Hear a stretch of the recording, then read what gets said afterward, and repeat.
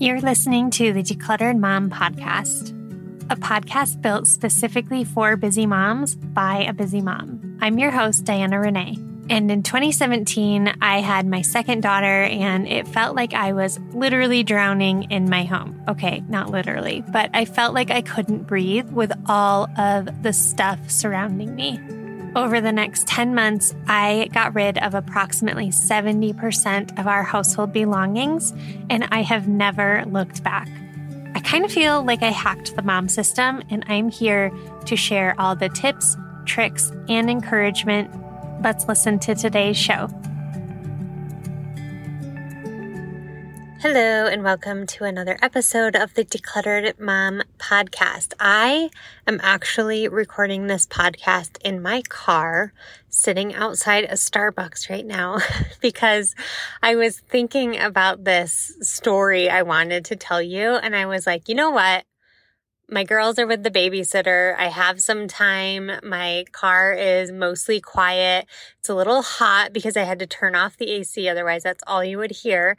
But hopefully the audio is okay. And my producer on here doesn't hate me for doing this in my car. But I really wanted to share with you about this story when I accidentally became a minimalist earlier in my life, and how I went from that to accumulating so much stuff really easily. And so when I was, how old was I? I was in my early 20s. I had just graduated college. I moved to a new city to start a new job.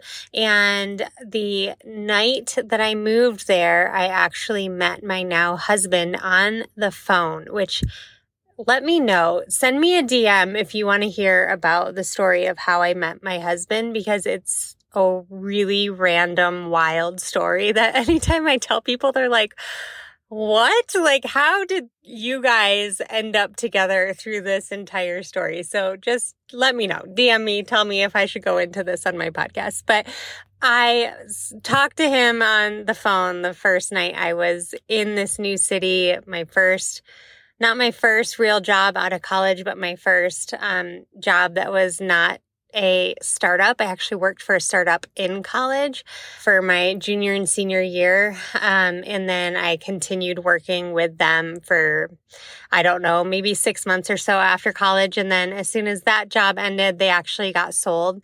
I got my first real job where I went into an office, and I worked in ad sales for a company in Grand Rapids, Michigan. And so I moved to Grand Rapids. The first night I'm there, I meet my husband on the phone, and then we end up dating long distance for about, I want to say a year and a half. And then I moved from Michigan to Colorado, where he grew. He was born and raised in Colorado. That's why I'm here now. So that was about 15 years ago that I moved to Colorado. And I never in my life had anticipated even visiting Colorado, if I'm being completely honest, much less living here. And now I love it. I do love this state. I love the mountains. I love having the mountains as my backdrop to my daily life. And it's amazing to just go to the grocery store and walk out and that be your view. It's very different from Michigan, where it also is very, very sunny here. So it's sunny 300 days a year. And in Michigan, it is not really sunny most of winter. And so I remember when my husband and I were dating long distance, he would come visit me, and it would be the fourth day he's there. And he's like, I feel depressed because the sun has not come out since I got here. And I'm like, what? That's not normal. That's what I grew up with. So moving to Colorado, or even just visiting him and seeing that it can be really cold out and still be sunny, is a complete game changer for mental health and all of that. So there are only three. There are only three things I miss about Michigan. Number one, I miss the lakes. Number two, I miss my family. This is in no particular order. I have two brothers, and their family is back in Michigan. And so they are number 2, plus my grandma and a couple other extended family members. And then number 3 is cider mills. I miss cider mills. If you're from the Midwest, you know what I'm talking about. We don't have those here. And I spent the first 5 years I lived here desperately trying to find the same experience as a cider mill here, and it does not exist.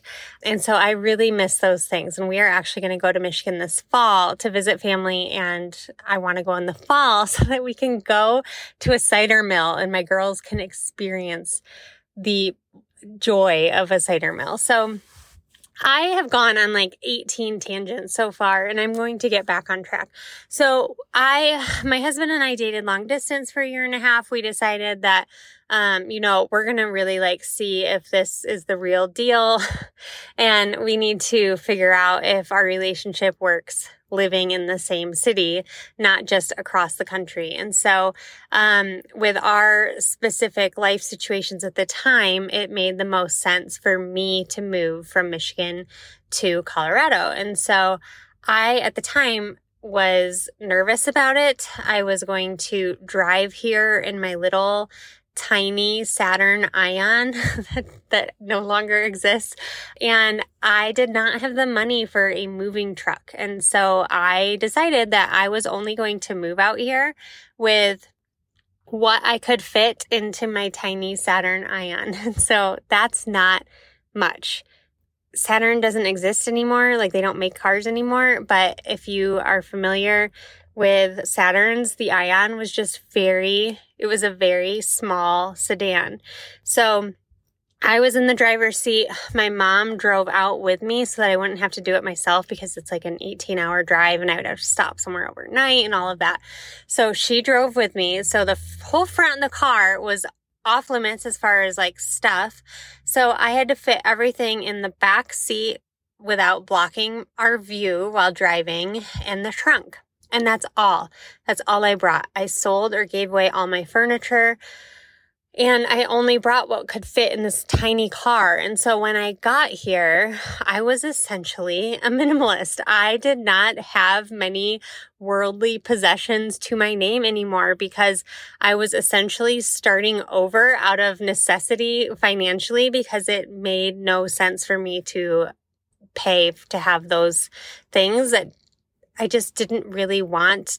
It didn't really even like them. I was I'm not going to pay to bring those things out here when they're not important to me. And I will just I will find a very cheap furniture store, or look on Craigslist, or whatever I need to do when I'm here to actually furnish my apartment, because my husband and I did not live together before we were married. So I came out here and I rented a 1-bedroom apartment. And so I had to figure out what to do. My husband's, my now in-laws had an extra couch that I could have. And so when I got here, I moved in, they brought the couch over. And then, I went to a furniture store that has really inexpensive furniture. And I got a table to sit at. I got a very small TV. I got a bed, and I'm trying to think. I'm racking my brain. That's all I bought. And so I had this apartment, and I had very minimal furniture. It was very minimalist. There was no decorations. There was no extra seating. It wasn't even a full couch. It was a love seat. I lived like that for probably 3 to 4 months, because again, out of necessity. I hadn't found a job out here. I had saved up just enough money for 2 months worth of rent and bills. I then just had to figure out and get a job quickly so that I could, pay for life. And so I finally got the job. I think I got a job maybe 4-ish weeks after getting out here. This was the other thing. You're Diana, why didn't you secure a job before moving to Colorado? Well, that's a great question. Let me tell you. Nobody would interview me if I didn't have a Colorado address on my resume. And so then I started putting my now husband's address on my resume, and I got an interview, and the lady like chewed me out when she found out that I actually lived in Michigan and had put his address. And she was like, that is not okay. That is unethical, and like laid into me. And I was like, okay, well, maybe it is. Like, I was just trying to like express that I am 100% for sure going to be moving there, and I will move there right when you need me if I get this job. But in her opinion, that was not okay. And so it scared me from doing that moving forward. And so, spoiler alert, I did not get that job. I started putting my address in Michigan, and people didn't want to hire you if you were in Michigan because of the level of job I was looking at. It wasn't like a executive position, right? It was like entry level type things right out of college because, again, I had only had about a year and a half of like actual experience post college at this point. And I was in advertising sales in Michigan, but I was looking out here in all different types of sales. And I ended up getting a job in payroll sales where I would go to different corporations and try to convince the people, whoever worked at the front desk, to let me talk to the CEO of the company and sell them on our payroll system. So it was like 3 or 4 weeks after I got here, I finally got a job. I started working, I think like 2 weeks later. So then I started getting paid roughly 2 months after I moved here. And I still remember the first day I got that direct deposit hit, I wanted to go buy things to fill my space. It was almost like I felt uncomfortable in my apartment because I felt like it was just so bare bones. And like that shows me, number one, that I was never meant to be truly a minimalist, which you guys know I've talked about that quite a bit. I don't consider myself a minimalist. And that was like a good test, I guess you could say, is that was not a comfortable living situation to me. I did not walk into my apartment and feel like relaxed. I walked into my apartment and felt like it just stressed me out a little bit, right? And so I found myself starting to buy stuff just to fill the space. And I didn't even think twice about it. Why? Because that's what we do. We are almost trained to believe that like if we have the space, it needs to be filled or it needs something there. And so I remember even I had this huge walk-in closet. Like I had never in my life at that point ever had a walk-in closet. And I've noticed here in Colorado, it's much more common for apartment complexes, like apartments, to just have walk-in closets. That was not my experience, at least in Michigan. But out here, it's like it doesn't matter like what type of apartment you're getting. Like just so many of them have walk-in closets. And so it was my first time that I had that. And I remember like hanging my clothes and like it feeling like so empty. And I was like, I feel like I need some more stuff in here. And so I was like buying stuff to fill in this big walk-in closet, even though I didn't need to. There was no reason for it. It just felt like it needed things in it. And I also remember I had like this really big linen closet also. So it was a 1-bedroom apartment. It had a very small family room or living room area. It had a kitchen and like one tiny space for a table. And then it had a pretty decently sized bedroom with this ginormous walk-in closet. And then it did have laundry in the unit, which was very nice. And that laundry, it was like a laundry closet. That laundry closet had multiple shelves in it. And then there was like a linen closet in the hallway that was pretty big too.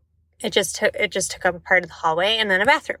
So I remember also looking at the linen closet and feeling like I needed stuff in there too. And I remember looking in the kitchen and feeling like when I first moved in, I just went out and bought like plates and bowls and silverware and cups. And like that was it, because I wasn't like, you guys know I don't like cooking. Even then I did not like cooking. And so But then I found myself like, oh, I have like 6 empty cabinets. I need to like buy kitchen stuff, and I need to be a grown up, and I need to learn how to bake, and I need to learn how to cook, even though I hate those things. I hate cooking. I hate baking.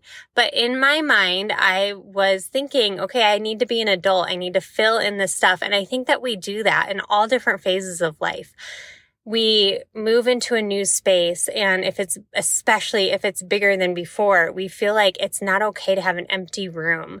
It's not okay to have an empty closet. It's not okay to even have an empty shelf in a closet, because it looks and feels weird and uncomfortable, because that's not what we're used to. And so I basically went from being totally minimalist by necessity in this move to suddenly, when my husband and I got married, it was about a year and a half after I moved here is when we got married, and we got a condo together at that point.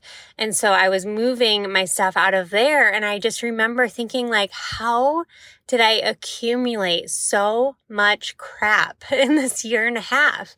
Like, it doesn't make sense. I'm the only one who lives here, and I'm so stressed out packing and moving, and that it should not be like this.